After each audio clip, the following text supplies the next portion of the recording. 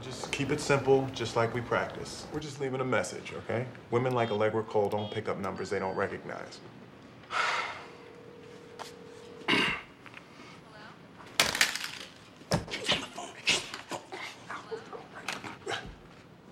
Yes, hello, Miss Cole. Hi, I have Albert Brenneman for you. One moment, please. Tell her I'm at lunch. We called her to tell her you're at lunch.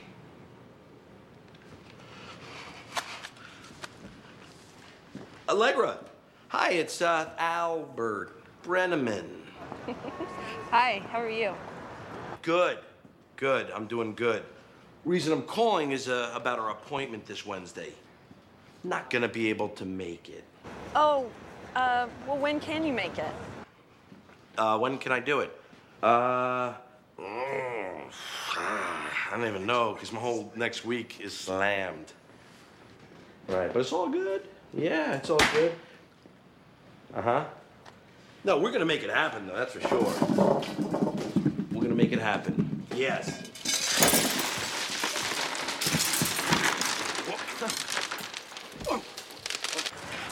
Oh, are you... What's going on over there? Just moving some things around. Sky Studios. Well, tonight I'm actually going to this fashion thing at Sky Studios. Designer friend. Yeah, I just thought it might be something your designer friend Maggie would be interested in. Yeah, definitely. Well, great. Great. Well, then I will put you back on with my second. La la la la la la la la la. You know, sometimes when we try to do things on our own and don't listen to the advice of others, we get ourselves in a lot of trouble. If your kids are like mine, there comes a time when they want to do things by themselves.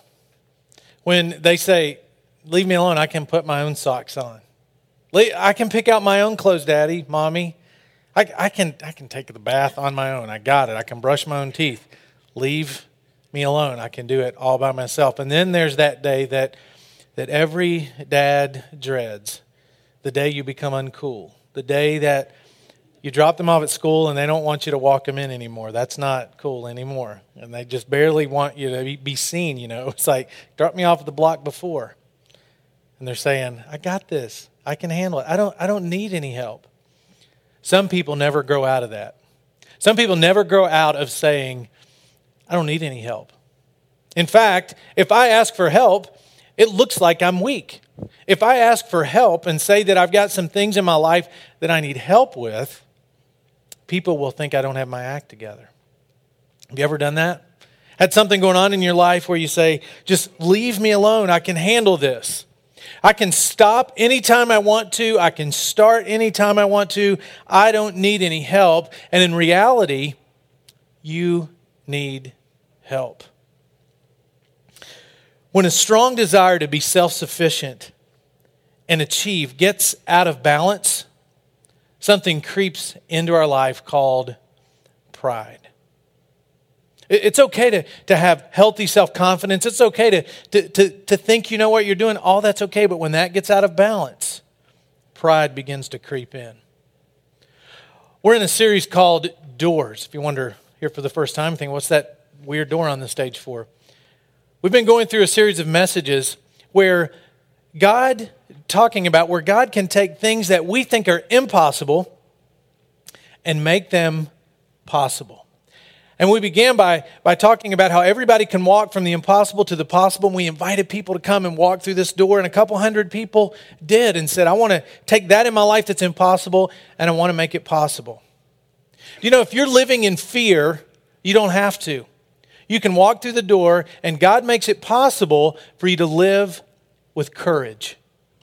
If you're living a life that's stressed out and overworked and you just wonder, where's the peace in my life? Where's this peace I've heard people say they have? Where can I get it?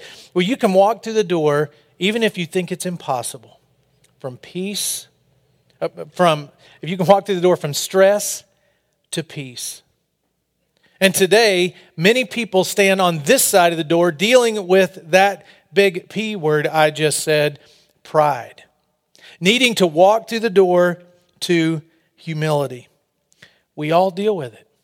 We all deal with pride. You may think you don't, but you do. Now, I'm not talking about the kind of pride that says I'm proud of my child, or I'm proud of my nicely manicured lawn, or I'm proud of my country or my school. That's not the kind of pride I'm talking about. I'm talking about the kind of pride that is so self-centered, it leaves you living on this side of the door where you weren't meant to live. The definition of pride is this: a high or inordinate opinion of one's own dignity, importance, or merit. You know, when I was thinking about what's the next topic to help people move from the impossible to the possible, I thought, wow, pride, that's a tough topic. That's a tough thing to talk about because not many people say, I'm prideful. Yeah, I got that. I got that going on for me. I'm full of pride. So usually when it comes to messages like this, that I know you're not going to be sitting at lunch today saying, well, I needed that. I need to know how prideful I am. You know, most of the time you don't verbalize that kind of thing. I usually just ask one of the other guys on the teaching team to take that. Rob, Darren, we're talking about pride in 2 weeks. Could you handle that one for me?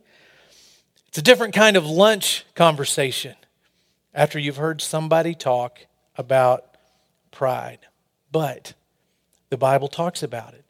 The Bible tells us specifically how to deal with it. There's some Bibles coming down the aisles right now on both sides. If you're here for the first time, or if you don't have a Bible, just raise your hand. We'll give you one. It's yours to keep. If you need an extra one, we believe that book has the story of God's quest to capture the hearts of humans. And you can read about it. Follow along in there or on the screen as I read today. As I began to read and reread all of the verses about pride, I began to feel this conviction, thinking, well, here's some things I'm dealing with that are prideful, so maybe other people are too. And in James chapter 4, in the New Testament, James, a follower of Christ, writes this about pride. God opposes the proud, but gives grace to the humble. I mean, that sounds a little tough. You mean God, when I'm prideful, God opposes me. Yeah. When I'm living on this side of the door saying, I don't need any help, when I'm living on this side of the door thinking, I've got it all figured out, I've got my life going just the way it is, and I can stop anything that's going on in my life anytime I want, and I don't think I need any help, when I don't think I need any help, I can't be helped. Anybody that's ever been helped through a difficult situation in their life, or broken an addiction, or gotten a relationship back on track in their life, they know the first place to start is saying, I need help. I've got a problem. First place. And what James in James chapter 4 is telling us is, if you don't think you need help, you're in opposition to God because He can't help you if you don't even recognize you need help. Pride is what took out the first man and woman, Adam and Eve. Just open up the book of Genesis. You can start reading about Adam and Eve, God creating both of them and placing this tree in the middle of the Garden of Eden. And He says, don't eat off this tree. Now, why would God place a tree in a beautiful paradise where they would be tempted to eat from it? Well, without true choice, there is not true love. And God knew, I want them to choose to love me. I don't want them to be forced. And without bad, there's not good. So God created this tree for them to stay away from, to test their love for Him and to make sure they always had a choice. Well, one day their pride got the best of them. And they were enticed by the evil one, by Satan himself. And he said, if you do what God told you not to do, you're going to be as smart as He is. You're going to have as much wisdom as God if you just do this. And so they lived on this side of the door, and they allowed the pride to take over in their life, and they got burned. They were shut out from God's presence. Pride is a poison. Living on this side of the door of pride, it will mess you up. It'll trip you up. The Bible says it will literally make you fall. In the Old Testament, book of Proverbs, chapter 16, it says, pride goes before destruction and a big ego before a big fall. You don't have to live here on this side. You can walk through the door. Now, I know what you might be thinking. Man, I wish she was here to hear this message about pride. You know, messages about, really convicting things about what big changes that need to happen. There's always somebody else that needs to hear it, right? Or maybe you're thinking, pride, I'm the most humble person I know. How could how could I be dealing with pride? You may be dealing with it, and the truth is we've all lived here. We've all lived on the side of pride. Maybe you don't even recognize it. One day, Jesus' disciples, his inner circle, the men he chose to help take his message to the rest of the world, were walking along the road and they began to argue. They began to argue about which one was greater.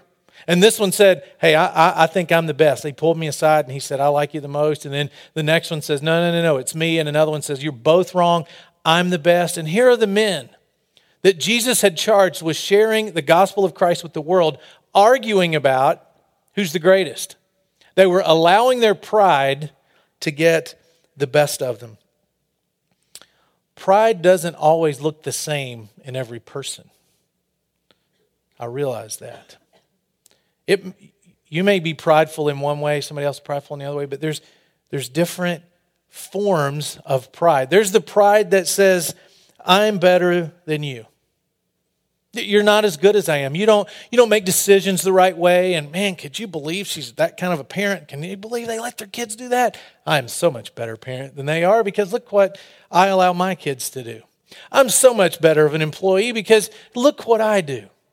That kind of pride says, I'm better than you. It was like the lady that came to her pastor and said, Pastor, I am dealing with pride. Every time I come to church, I walk by this other group of ladies, and in my mind, I think how much prettier I am than all of them. And it's just tearing me up inside. What can I do? And he said, ma'am, you're not struggling with pride. That's a mistake. Pride that says I'm better than you shows itself in a critical attitude. Are you walking through life with a sour, critical attitude about other people? Are you thinking every time, maybe it's a certain person, maybe it's just everybody, maybe you're negative Ned or negative Nellie, and just this critical attitude all the time about everybody, and the first thing you think is critical? Pride shows itself that way. Pride shows itself in the way I treat other people. It shows itself in the way I talk about other people in their presence or when they're not around. It shows itself in the way I feel about people who may have made some huge mistakes in their life. When I look down at them and think, how could you do that? How could you how could you do that to your husband or your wife or your kids or your employer? How could you do that? That kind of pride makes you start to feel like, well, I would never do that, when the reality is you are one decision away from being right where they are. And maybe they did what you've thought about doing. Pride that says I'm better than you leads nowhere. Then there's what's in it for me pride. Everybody wants to know, what's in it for me? Our youngest daughter went through our house speaking her first words, saying, mine, mine, mine. Those were her first 3 words, and those are the only 3 words she knew. It seemed like years, but it was a few months. That's all she could say. And she went through the house and declared everything was hers. And I would touch something, mine, mine, mine, and her older sister would touch something, mine, mine, mine. Everything belonged to her. Mine, mine, mine. It's mine. Some people never grow out of that. Some people are 40 years old still walking around. Mine, mine, mine. I want to know what's in it for me. Relationally, if I'm going to get in a relationship, I want to know what's in it for me. It's mine. Financially, if I'm going to do anything, what is in it for me? Spiritually, I'm going to do something, what's in it for me? And you might be thinking, well, you have to be in it for you. That's just the way the world works. If you're not in it for you, nobody else is in it for you. So you've got to look out for number one. You have to do that. It's impossible to live any other way. Not according to God. It's possible to move from pride to humility. Then there's, I can do it myself pride. I don't need any help. I've got this covered. This addiction, I don't need any help. I can stop at any time. Perfectionists hang out over here. The perfectionist that not only tries to get everything right in their life, but make everything right in your life too. You know you know who I'm talking about. You know the kind of perfectionist I'm talking about. Marriage counseling is for wimps, is said over here. We're not going to go to counseling. Please, what if somebody found out? What if they knew? We can beat this on our own. I can get through this alone. You were not created nor designed to do things on your own. Adam and Eve wasn't. God said about them, it is not good for people to live life alone. So to think that you can get through a difficult time, an addiction, relational problems, financial problems, to think you can get through all that on your own is to say, God, you don't know what's best. I do. I can do it myself. If you could have making your marriage better by now, wouldn't you have already done it? If you could have beaten the addiction by now, wouldn't you have already beaten it? If you could have already fixed the things in your life that you're saying, whoa, I can take care of this on my own. If you could have done it, wouldn't you have already done it? Wouldn't you be somewhere different? Then there's, it doesn't apply to me pride. You know, I never read directions. If we get a shelf or something we have to put together, I immediately open the box. That doesn't apply to me because I can do things without directions. That's for, dumb people who need to read directions. Anybody in here not read directions when you get something new? Most of us, and some women too, all right. Several of us, we don't need directions. Now you other people, less intelligent people, that's who those directions are for. And when they give you something like a shelf to put, they always put extra parts in. And I've tried to convince my wife of that for 15 years. Honey, these extra parts are there in case you need them. They're not supposed to be anywhere. What's this little thing? Oh, it's extra. It's something they put in there in case you want it. It's optional. Some people think, just like I think the directions don't apply to me, some people think God's direction doesn't apply to them. And what God has to say doesn't apply to them. It's like this. I know God said that lust, emotionally and mentally, is the same as physically committing adultery. God said that's the same. He said somebody that's habitually lusting, it's the same thing.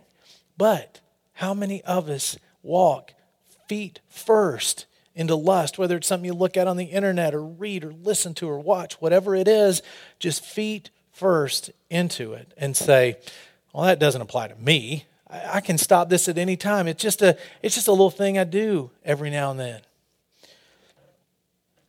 How many people read God's design for relationships and say, no, that doesn't apply to me. We can live together. It doesn't really matter. We don't have to wait till we're married. How many times have people read God saying, forgive other people? And the way you forgive other people is the way I'm going to forgive you. And you say, well, you don't know what they did. You don't know how they treated me. You don't know how bad they hurt me.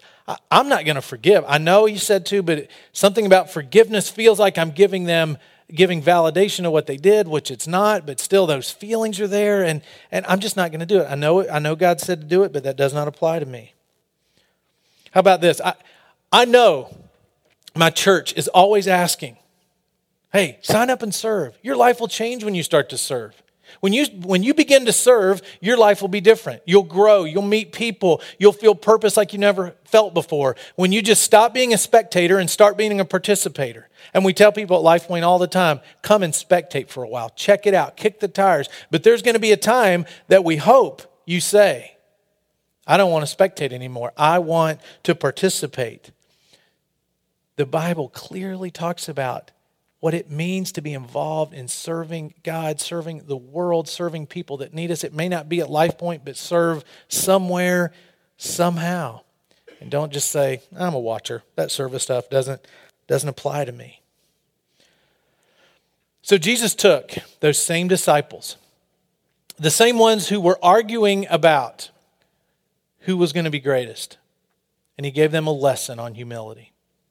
And he showed them how to move from the side of pride to the side of humility. And he gave them the ultimate lesson. It was one night they were going in to eat dinner. And they get there. And in that culture, by the door would have been a bowl and a pitcher of water and a towel. And nobody was there for it. And these disciples who everybody thinks they're the best one. They come in and they see that nobody's there to man the bowl and the pitcher and the towel because they were wearing sandals. They didn't have Nikes and hiking boots, and they were walking along these dirty streets, and their feet were nasty. There was sweat between their foot and the sandal and the dirt, and it was muddy in between their toes. It was nasty. And then they come in to eat, and they didn't just belly up to the table and say, give me a steak.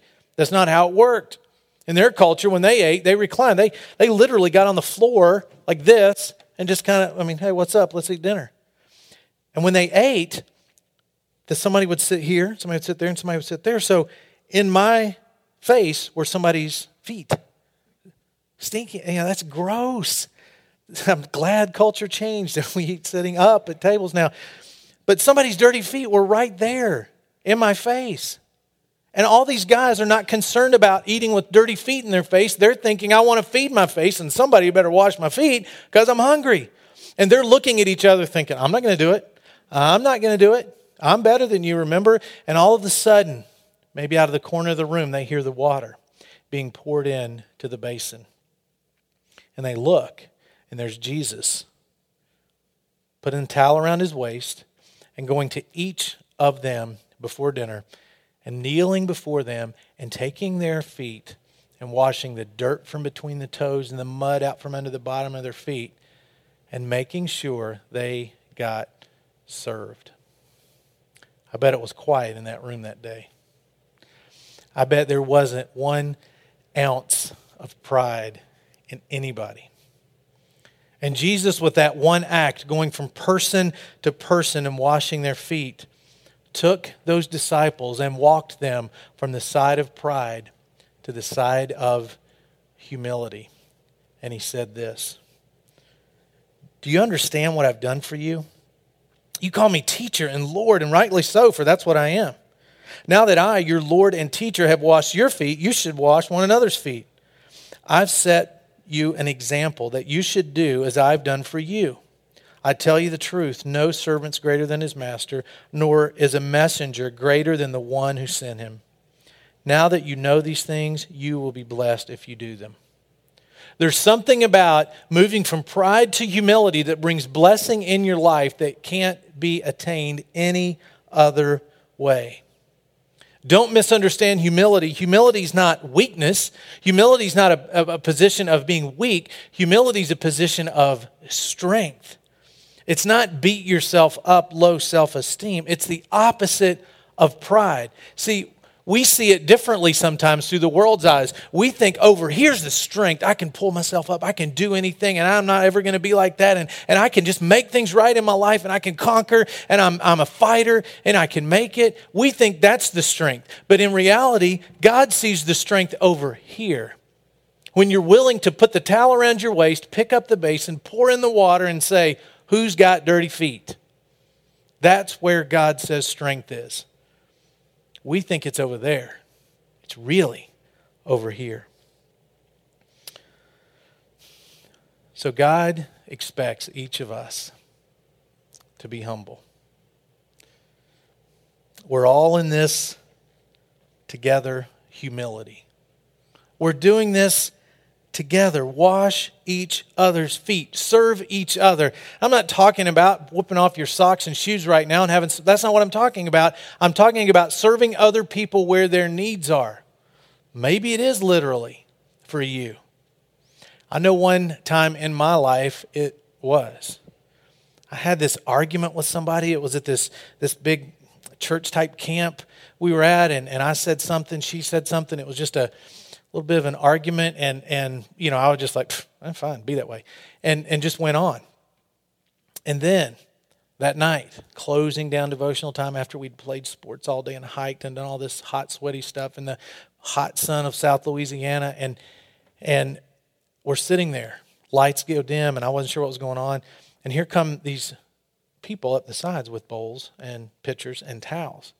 And this person whom I had a big disagreement with came to the front of my chair, knelt at my feet, and began to remove my shoes and socks and wash my feet. That will humble you faster than anything, because how could you say no? for somebody that's willing to say, I'm willing to do this to show you I was wrong, or I'm not going to let this put a wedge between us. And God's not saying literally go do that, but if it fits, maybe you should. What can I do to help humility?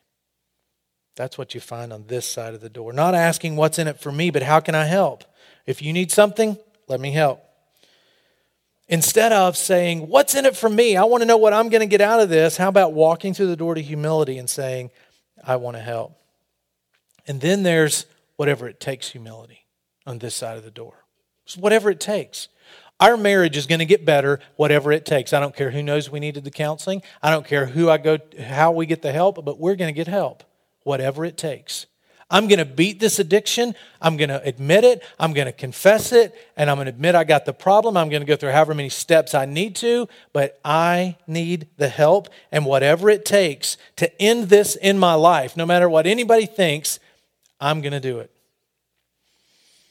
And then there's over here, because it's what's best for me, humility. See, the Bible's not full of arbitrary suggestions. There's a reason God said for us to avoid certain things and to do certain things. God's view of forgiveness may not feel good all the time, but it's what's best for you. It may not feel good to forgive somebody who has deeply hurt you, and you may enjoy keeping that with you, but when you do that, you're living over here on the side of pride. God's view is forgive somebody, walk through the door, and do what it takes because it's what's best for me.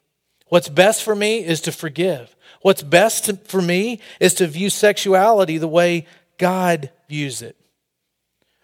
That's how God intended it to be, and that's what's best for me.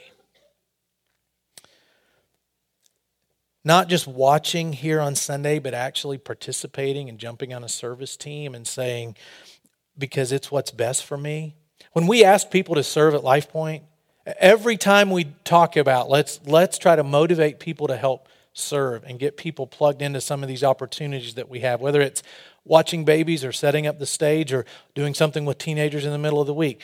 Whatever it is, we always think it's not so much that we just need this, it's so much that we're convinced that you need it because it's what's best.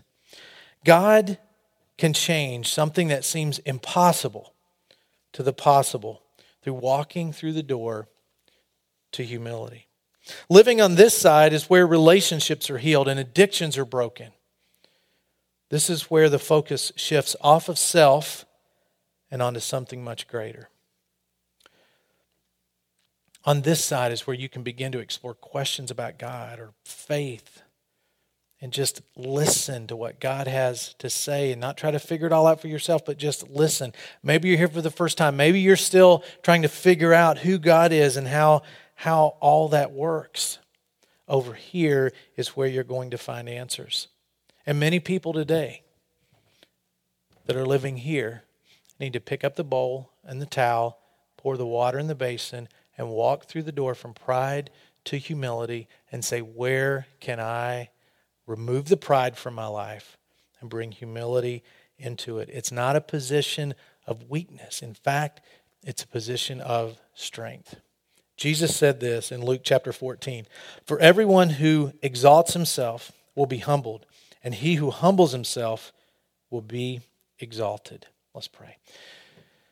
God, thank you so much for these words in your word, in your Bible that tell us about our hearts. And God, for people that came in today dealing with pride, dealing with thinking they can figure it all out on their own, or life's all about them, or looking down at someone else, God, I pray that you work in their heart and help them in a very real and spiritual way. Pick up the basin and fill it with water and walk into humility and live in humility. Father, it's so easy for us to mess up and be prideful. We ask that you deliver us from that. I pray this in Jesus' name. Amen.